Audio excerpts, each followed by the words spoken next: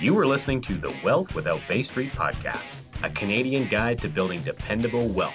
Join your hosts, Richard Canfield and Jason Lowe, as they unlock the secrets to creating financial peace of mind in an uncertain world. Discover the strategies and mindsets to a financial future that you can bank on. Beginning your journey with the infinite banking process. Today, we're talking to someone who's recently started that journey, but has been exposed to it for a little while and learning about it from a different vantage point, which is going to be a fun conversation to have. I'm joined with two of my amazing teammates today. Of course, I've got my co-host, Vern McCarty, and our guest today is Jennifer Wolf, one of our teammates who helps people embrace this concept by helping them get their applications done and submitted. She's an absolute ninja at it, affectionately known as Niffer on the team. And we're excited to have this conversation happening today because I think you're going to bring a really unique experience to how this journey showed up for you, getting started with the process of infinite banking, and how you've been learning it over time. And you've really kind of been, I guess, you've been in the fire of getting people up and running with applications and learning, the back end of how this whole kind of insurance realm works. And so I think, if anything, I would say a lot of that fire is probably created by me and some of it by Vern, because the people that we work with are blessed to have you help them get their applications up and running. And hopefully you won't say anything negative about Vern or I today. But if it happens, we'll understand, because we do create a little bit of chaos in your life, which I'm very aware of. So thanks for being with us today and joining us on the podcast. Awesome. I'm so happy to be here. It's very exciting for me to actually put my foot in the water, so shall we say. So yeah, thanks for having me today. Now, are you putting your foot in the water because of all the fire that I just created, or is it? Probably, yeah. Cooling off. It's going to be a hot day. Well, I'd like to begin, and I think a great way to start a conversation like this is to maybe just share with the listeners how you began discovering the concept of infinite banking, because it's a bit of a different track than what most people go down who reach out to us, who are listeners of the podcast. Yeah, mine almost started pretty well the same. I ended up attending a boot camp 2 or 3 years ago, honestly. And I've always been on the so-called wheel, right?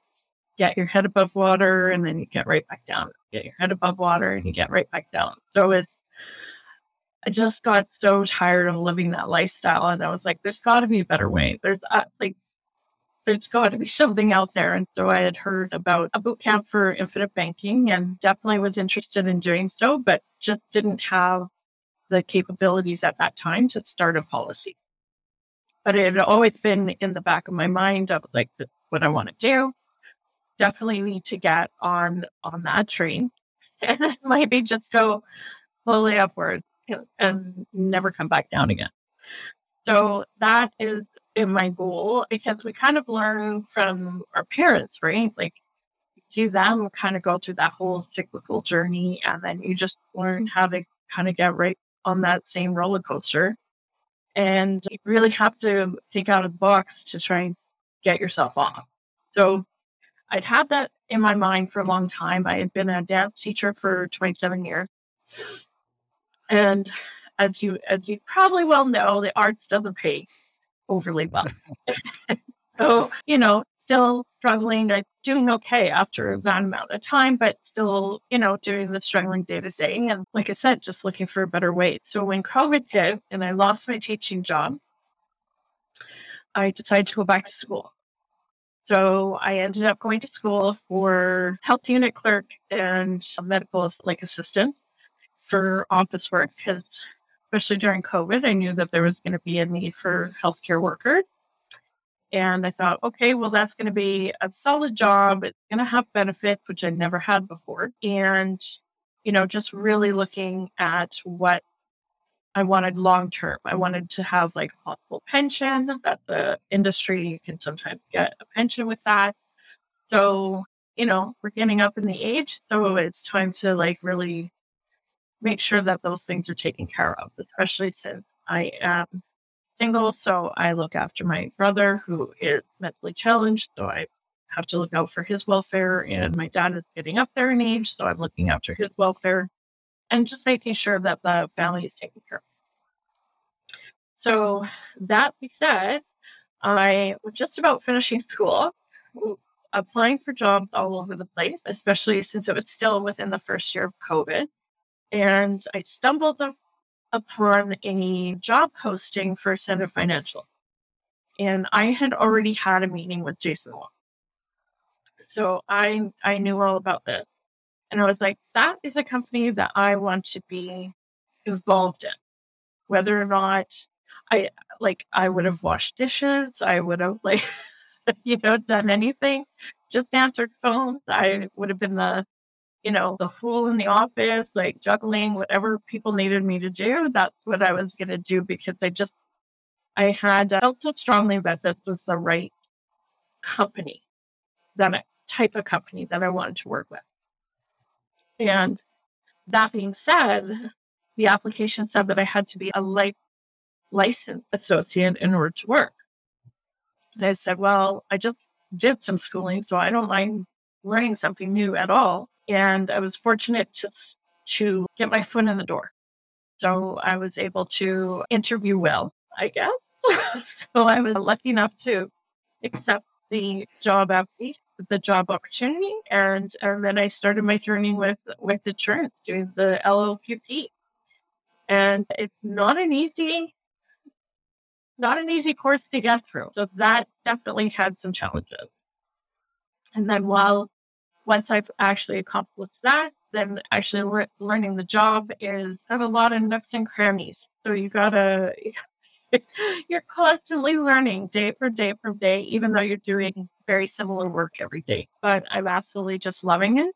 And I love that there is a very positive camaraderie with every single team member. We all enjoy working with everybody.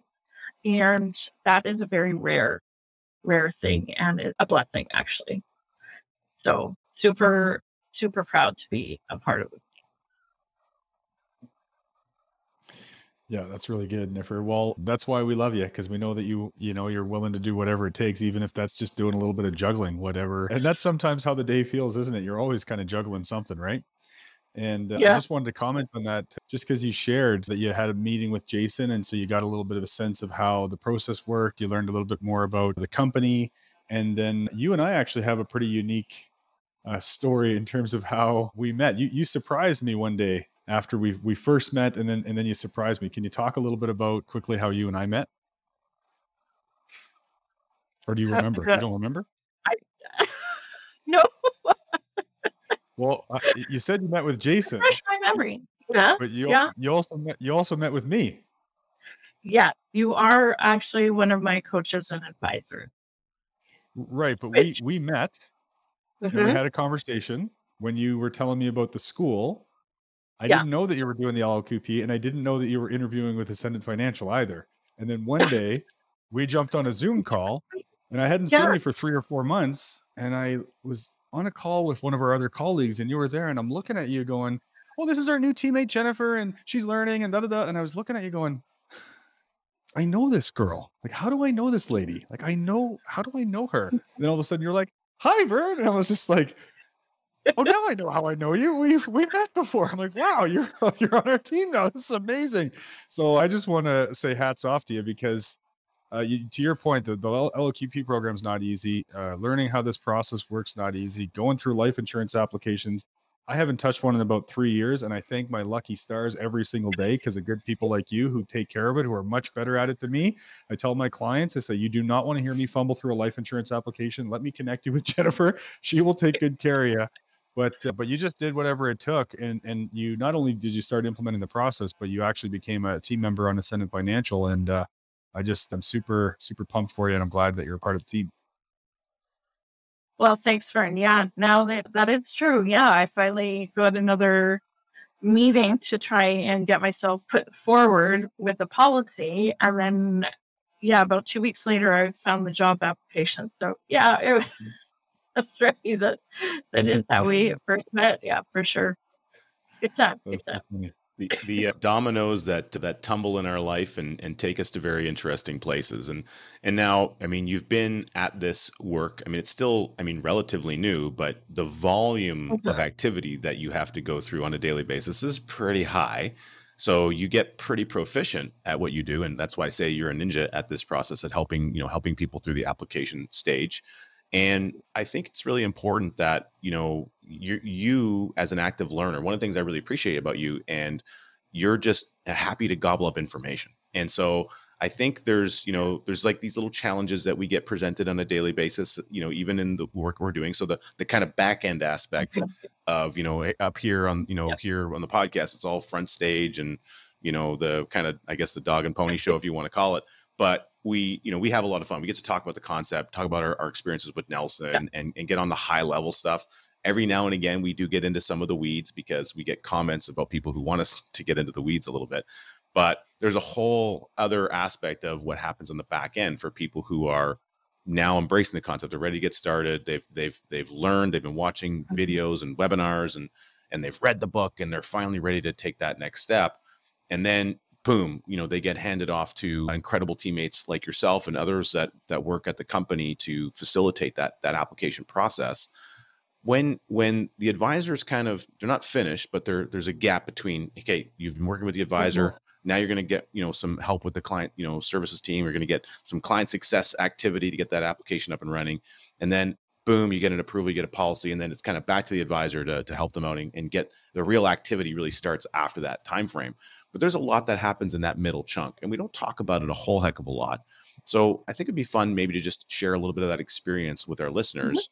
And, at present, I had a very busy week. So there's a bunch of applications coming in for you to work on next week, just so you know. And so some folks, maybe they'll even be watching this podcast and they're about to go through their beginning application. Maybe they've never done one before. What are some of the things that, people need to be kind of ready for and prepared for when they step on that call and they hop onto a Zoom, they see your smiling, happy face, and you're ready to, because and you're excited that you get to help them embrace the concept that you love. What are some things that they need to kind of be prepared for when they hop on that call? Yeah. So normally, right before the application, you'll get an email sent out to you of a list of items that will probably be asked within that application. That is incredibly helpful to at least read through and have kind of notes in the back of your mind. It's not something that needs to actually be fully written out or anything like that, but it will be a good selection of what kind of questions are going to be answered within that application process. Just in general terms, there's going to be a lot of personal information and like address and workplace and finances, insurance policies you already own. But basically, one of the most kind of important parts of the application is actually a lot of medical information. So a lot of people, including myself, when I just did another recent application, I was like, oh, when did I have that? Yeah. And how long did that last? And what was my treatment for it? Like, it really does get you, the more information you can provide, the easier the process is going to be for the underwriter. So, and therefore, the approval of your policy can be done either in a faster momentum, or it can extend the length of having to get that policy approved, and maybe a few more hurdles that we have to do in order to get all the information that the underwriter needs in order to make that one decision in regards to what is available to you in regards to insurability purposes, right? Which is what we're all looking for and able to provide ourselves with the opportunity of doing IPC. So with the health questionnaire, I think that the number one thing that people need to think about is, even if you've had, say, a broken foot 20 years ago, you want to disclose those things. It doesn't bother you anymore. The treatment's done. You're back to normal. You're running on the treadmill. But the non-disclosure actually hurts you more than if you have a broken foot at this time. That makes sense. So, and people tend to think, well, I just don't have that anymore. It's not a big deal. But if you've ever had a diagnosis of something, that's more important to the insurance underwriter to have that disclosure than to either be fully recovered or have the issue resolved or you know, in treatment for something, or that, that's probably the most important thing. And people tend to sometimes think that it's not a big deal, and it's not a big deal. They're just to close it. So, That's really good. so those are some of the key points anyway. Well, and Yeah. I think No, that's- about your, again, the day-to-day activity and the speed of applications. We do a lot of applications. Takes, we book about an hour to get them done. Some take a little bit longer, but a lot of them probably get done in less time than that, especially when we're doing kids plans. But then it's the approval time frames, so a lot of times people will ask us, okay, well, what can I expect? How long is it going to take to get things done? And so there's, first there's learning about the concept, making the decision that you're going to get started. Then there's booking an app in your calendar, right? So how long does it take you to actually get the application done as far as booked in your calendar? And then it gets submitted to the life company. Now it's really in their hands. Now we see things kind of all over the map, but in your experience, maybe just share a little bit as far as, maybe what's the fastest policy you've seen approved? And then what's the longest one that you've had to deal with, and a little bit as to why. Okay. Well, I think the fastest policy was 12 hours. Woo! Getting approval. And that can be done. Yeah, exactly. We want all of them. That's usually done through an automated underwriter, right? It's an AI program that kind of, if there's really nothing that causes a red flag to show up at all, then it just kind of goes through all of these financials, and, it has its own little process that it goes through, and then it just, bloop, there you go. It's approved. So the most amount of information that you can provide for all aspects, including insurance history and financials, as close to the number as possible. It doesn't need to be the exact G4 number you have on your taxes, but a pretty close amount. But the longest, I think I've gone probably a good 5 months just in underwriting processes. And normally you got to ask for extensions. You got to reopen the case because it usually closes after 90 days. So there's other approvals and stuff like that. Then you have to sign extra health certificates to make sure that, when you applied 5 months ago, has anything happened to you within that time frame? And you have to be able to prove that and basically write a statement that nothing has changed. And I've also had an instance where somebody had an approval, but they were in an accident. And so there it became a postponement, not a decline, but they actually couldn't get approval until they knew that the person was completely okay after an accident, because we all know you have an accident, sometimes injuries, or especially like a concussion or something like that, can sometimes not show for several months after the time frame. So, we've had kind of run of the gamut all the way through. Yeah, and sometimes I happen to know, at least I had that experience as well, Niffer. I think we're probably talking about maybe the same one. But yeah, it's really unfortunate, right? Because when you're talking to clients, they're excited to get started, and the insurance application process is kind of, for lack of better terms, that's the work that you got to put in to get the process started, get a policy in place. Once you're approved, hey, we got a green light, we can move forward. But sometimes when you're dealing with clients, and you probably run into this more than I do, or more than maybe Rich does, because we're not going through the medical information as much. I often ask my clients to say, hey, is there any medical stuff that you're dealing with, any medications, anything that you think from your history that might cause a red flag or delays or prevent you from getting a policy approved? And they go, oh yeah, no, I'm all good, man. I'm fully healthy. And because in their mind, they went to see their doctor, they had like a heart palpitation or something happened. The doctor says, yeah, no worries. You're going to be fine. It's all good. Nothing to worry about. And then maybe something like that causes a problem in their underwriting that causes either a delay, or they might have to go back and see their doctor, or there's some kind of postponement, or they have a pending test that they were supposed to go do, which again, it's minor, it's no big deal. Yeah. But they're not going to issue a policy when there's some kind of a question mark, for lack of better terms. And we're trying to help clients understand that that's actually for your best good. Because if we're going to get a policy in place in a company, a business that we co-own as policyholders, that business has a duty to make sure that they protect the risk of that business, i.e. your interest, and they generate a profit. If they just start going all willy-nilly, handing out legally binding contracts that say that they have to pay millions of dollars potentially if, God forbid, you pass away or get sick or whatever, your doctor's not the one writing the check. Of course, your doctor's going to say, yeah, no problem, you're fine, because you are. But that doesn't mean the life insurance company is going to approve you. So have you ever run into those kinds of situations where you have to have that kind of conversation and help kind of educate the client and help them understand that we're dealing with risk management here? Yeah, the underwriters really only have one shot, right?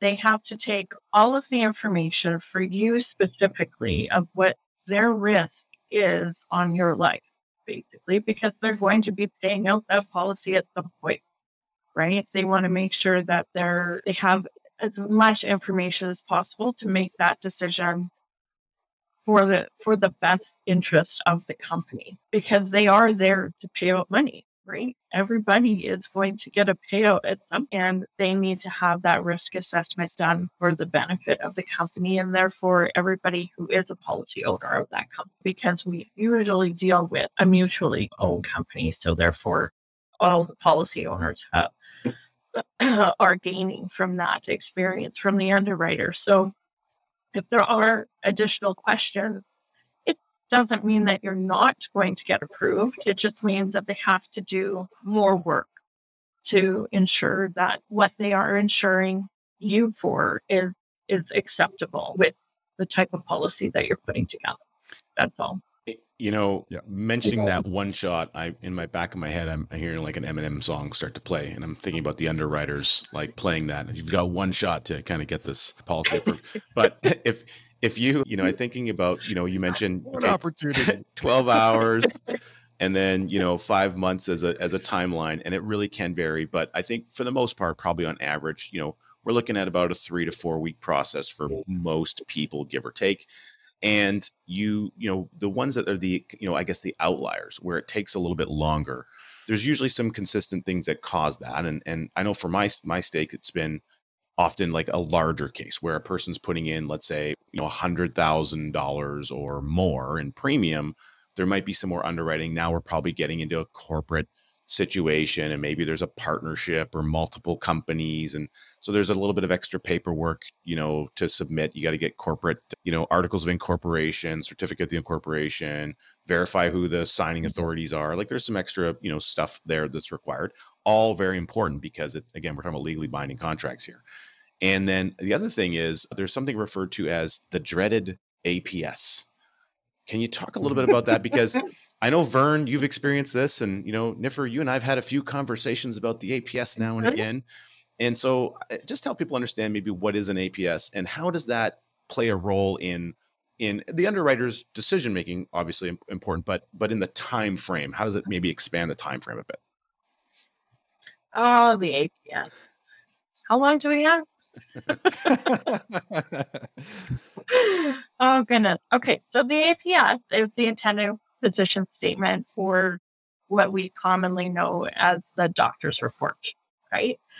So say there was disclosure of, say, diabetes in a family member, not necessarily yourself, but in, say a parent or a brother or sister.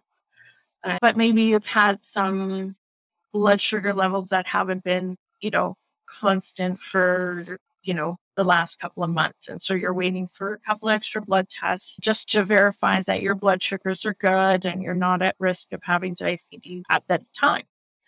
So, an underwriter is going to take that information and go, oh, we need a little bit more than just we've had a couple blood tests, but then everything's been okay. So they're going to want a little bit more history.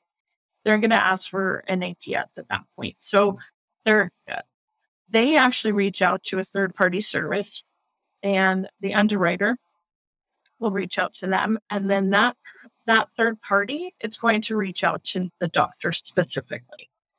So there's nothing that you particularly can do as the client who's applying other than basically notifying your doctor of, hey, I'm applying for an insurance policy. They've requested a attending physician statement, just so you know if you could get that done just know that it's coming, and then I would appreciate if you get that done. That's basically all you could do in the entire process. But we all know how the healthcare system is working right now, and sometimes doctors have the time, and sometimes they really don't. So sometimes it gets left on the desk and might be underneath, 30 other pieces of paper that they have to get through that day. So sometimes that little phone call can actually be helpful to try and get that input work. So with that, the APS is basically just a little bit more broader spectrum so that the underwriter understands what that entire medical history of that, either that specific issue,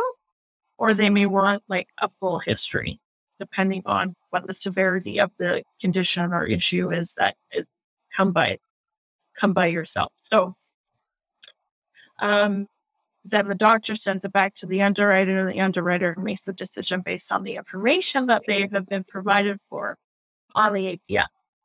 Sometimes they have to go back for additional information because not every doctor is, I'm not going to say not forthcoming, but maybe they're not aware as to like what the specific details the underwriter is actually looking for. So something might be missed and there's still questions from the underwriter. So it could actually take 2 or 3 times going back to the doctor to get the information that they're like asking for in the first place. So that is where really some of our extended time frames can come into play. It's kind of like the game of telephone, only they use a fax machine.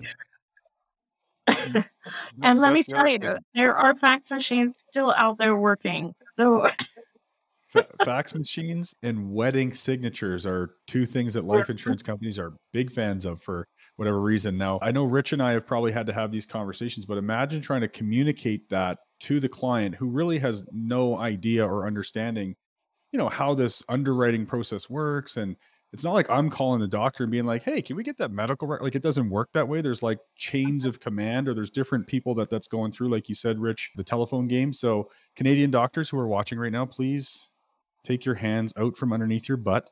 I often joke with my clients sometimes and say, could you give your doctor a call? Because sometimes doctors have a tendency to sit on their hands for some reason and not get these things done. But I do respect it. I get that they're busy, but it's super important, right? To move the ball along and down the field, because the client is, trying to protect their family and get their risk assessment completed, right? So that's a big piece of it. So yeah, giving the doctor a call is a big deal. And I also just want to make another quick point, just in case anyone heard something and there's a miscommunication. I know that you weren't saying this at all, Niffer. I just want to make people aware that I personally have many clients who are currently type 1 and type 2 diabetics who are actually insured. So not to freak anybody out, if you are a diabetic or pre-diabetic, it does not mean that you're not insurable. We need to go through the underwriting process to confirm all that. So don't let that discourage you at all. Yeah, absolutely. I don't think that there's really, there probably are specific circumstances where you'll be declined if you have one condition, but usually most conditions are quite minor. And if you have one thing, then that doesn't really stop you from being able to be insured. If you have multiple issues or conditions that you're dealing with, it will make it harder. And therefore, the process will be longer for sure. But is it a guaranteed decline? Not usually. So just be aware that it can take some time, and it's worth taking the time to get approved. Yeah, I love that. And it's worth it for a lot of reasons. And I think one of the reasons it's worth it, you really kind of shared it early on in our call when you talked about your journey. You attended a boot camp. You knew you wanted to implement this idea, Nelson's concept, in your life. The timing wasn't right. There was things going on, a lot of dance instruction, apparently. And then, and then there was this big ugly thing that kind of shut down the world for 2 years. COVID, right? That thing showed up and, it created an opportunity for a game-changing shift in your career path. And, it led to education, but in the background, there was this thing that you knew you wanted to do. The chance opportunity of looking, on the job market to see a company that you already knew and were familiar with, be like, this is the path, this is what I do. And you actively chase that down And obviously we're very successful in doing so, and we'll continue to be so as part of our team, which we're excited for. You've got a wonderful future here with us, and we just so blessed to have you. And I know Vern and I are, because man, the amount of stuff that you do to help us out and our clients is just astronomical. So it's fantastic. But going to, the process now and starting with the company now, getting a policy, kind of getting started in the process. I would imagine you've taken at least a policy loan at this point. How easy was that process, by the way? It was like an email. Email, money showed up in my bank. It was great. Yeah. It's actually very easy. It's not instant like a debit card would be. It does take a few days to process. And, you have to be really proactive when it comes to that, knowing that it could take anywhere from 2 to 5 business days to actually get processed, and then another 2 to 5 business days to actually arrive in your bank account. So now most times it doesn't take anywhere near that kind of time frame, but it does happen when it's a very busy week. There's maybe a lot of policies going through that week. The insurance company only has so many people working there too. So we have to be well aware that if we're in a dire need of like money really quickly, you got to try and prepare yourself for that time frame in case it comes up to that time frame, and just be happy that it comes before. Really. That's what I try to do, is make sure that I've got it timed, not a day before my bill is due, but maybe, 2 weeks before my bill is due, or that I want to make a payment, or that I want to purchase something. So something to be aware of. We always do our best to, I always tell clients, plan 2 or 3 weeks ahead. I plan months ahead in some cases, right? When I know expenses are coming. But a quick story, I have to share this. I had a client of mine, God bless him. He sent us an email yesterday, and he said, "Hey, Vern, do you mind following up, checking in on this policy loan for me? I haven't heard anything back yet." I said, "Oh, geez, okay, no problem." So he attached the policy loan request to the email. And I looked at the date. This was on July 28th. And the date of the policy loan request was July 26th. Oh. And well, I literally scratched my head for a second. I was going, am I missing something here? Did he actually send it in on July 26th? And I'm looking at so I reached out to my assistant. I go, "Hey, am I missing something here? Can we follow up with the client and see exactly what is it that he wants us to follow up on? What is going on here?"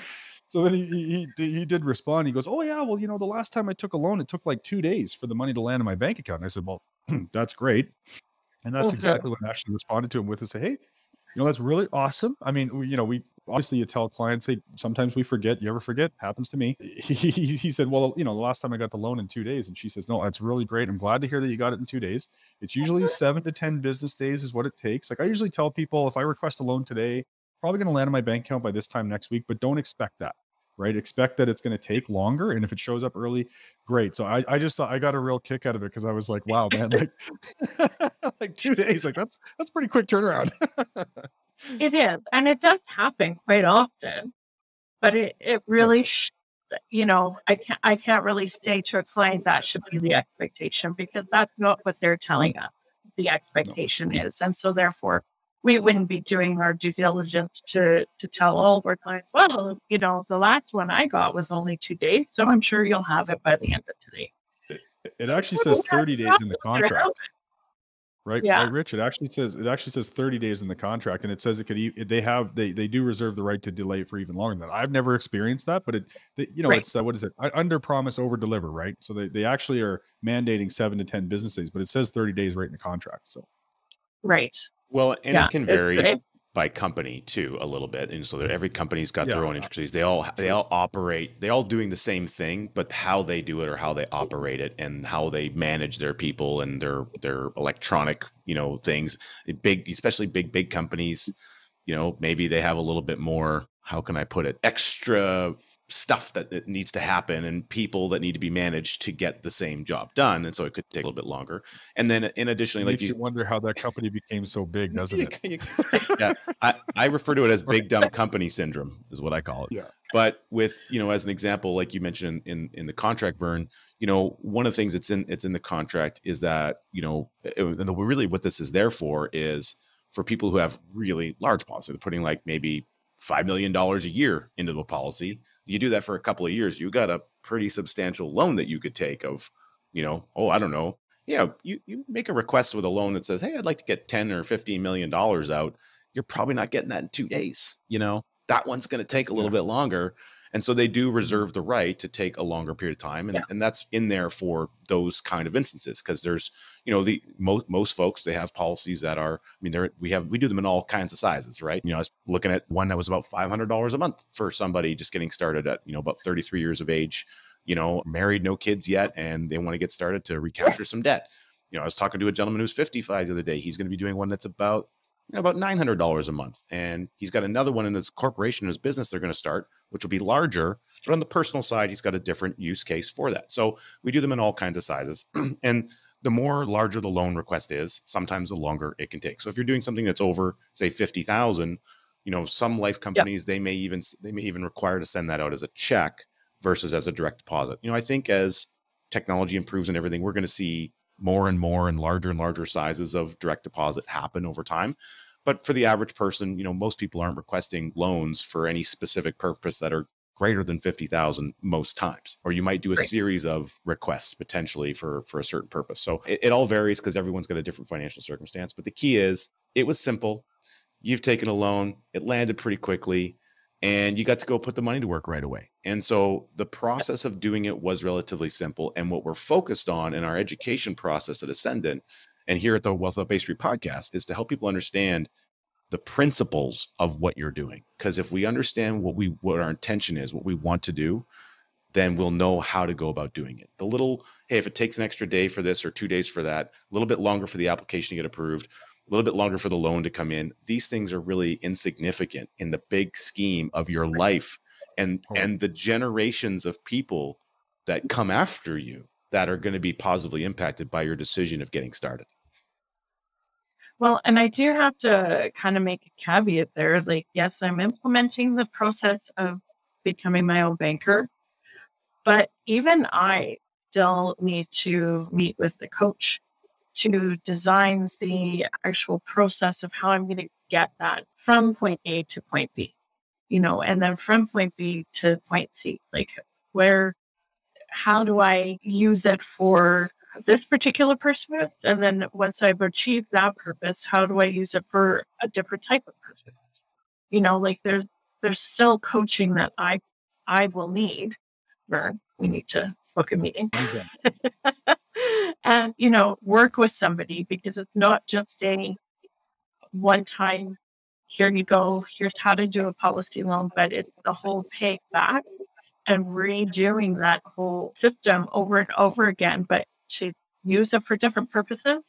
It's really important to make sure that you're talking with your advisor and your coach to make sure that you're learning all aspects of the entire IT process, not just the fun part of getting policy loan.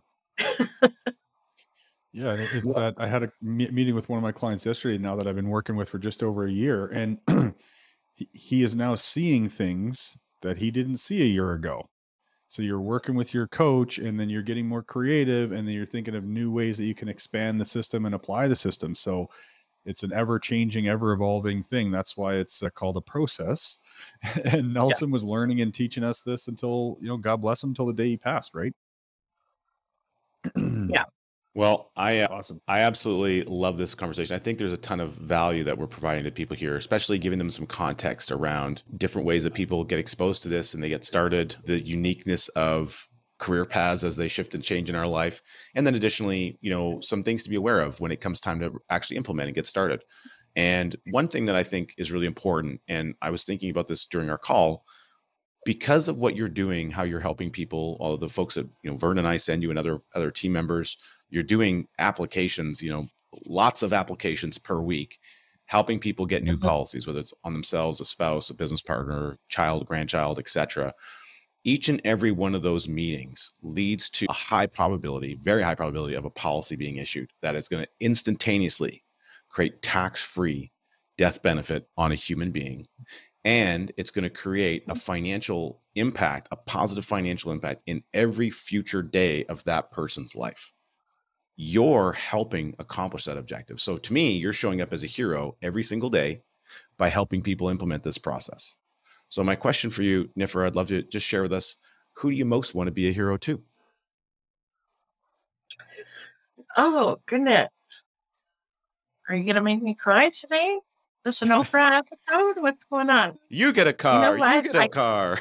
Everybody gets a car. No, sorry. You know what? Maybe I'll kind of hit the answer to you in a little bit different way. When I'm doing an application with, say, your client or Vern's client or anyone's client, my objective is to make that process feel like it's not an insurance application.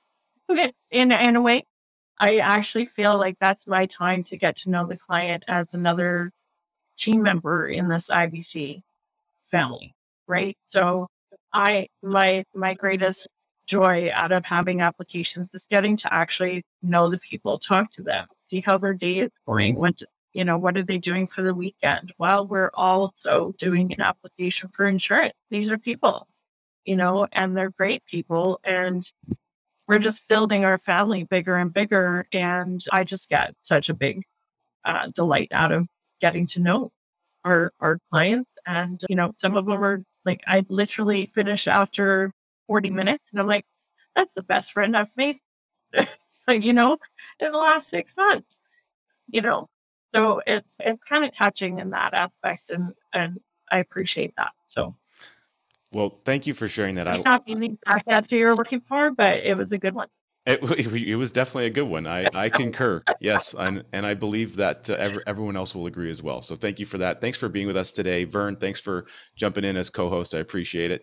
And for everyone listening and tuning in on the YouTubes, especially, make sure you take a look. There's going to be a list of some new videos popping up on the screen. Poof, just like that. So go ahead, continue your journey of learning. Lots of amazing, good content that's out there, amazing podcast episodes, and fill your bucket, fill your knowledge bucket with all kinds of good stuff about IBC. And we appreciate you for listening and tuning in.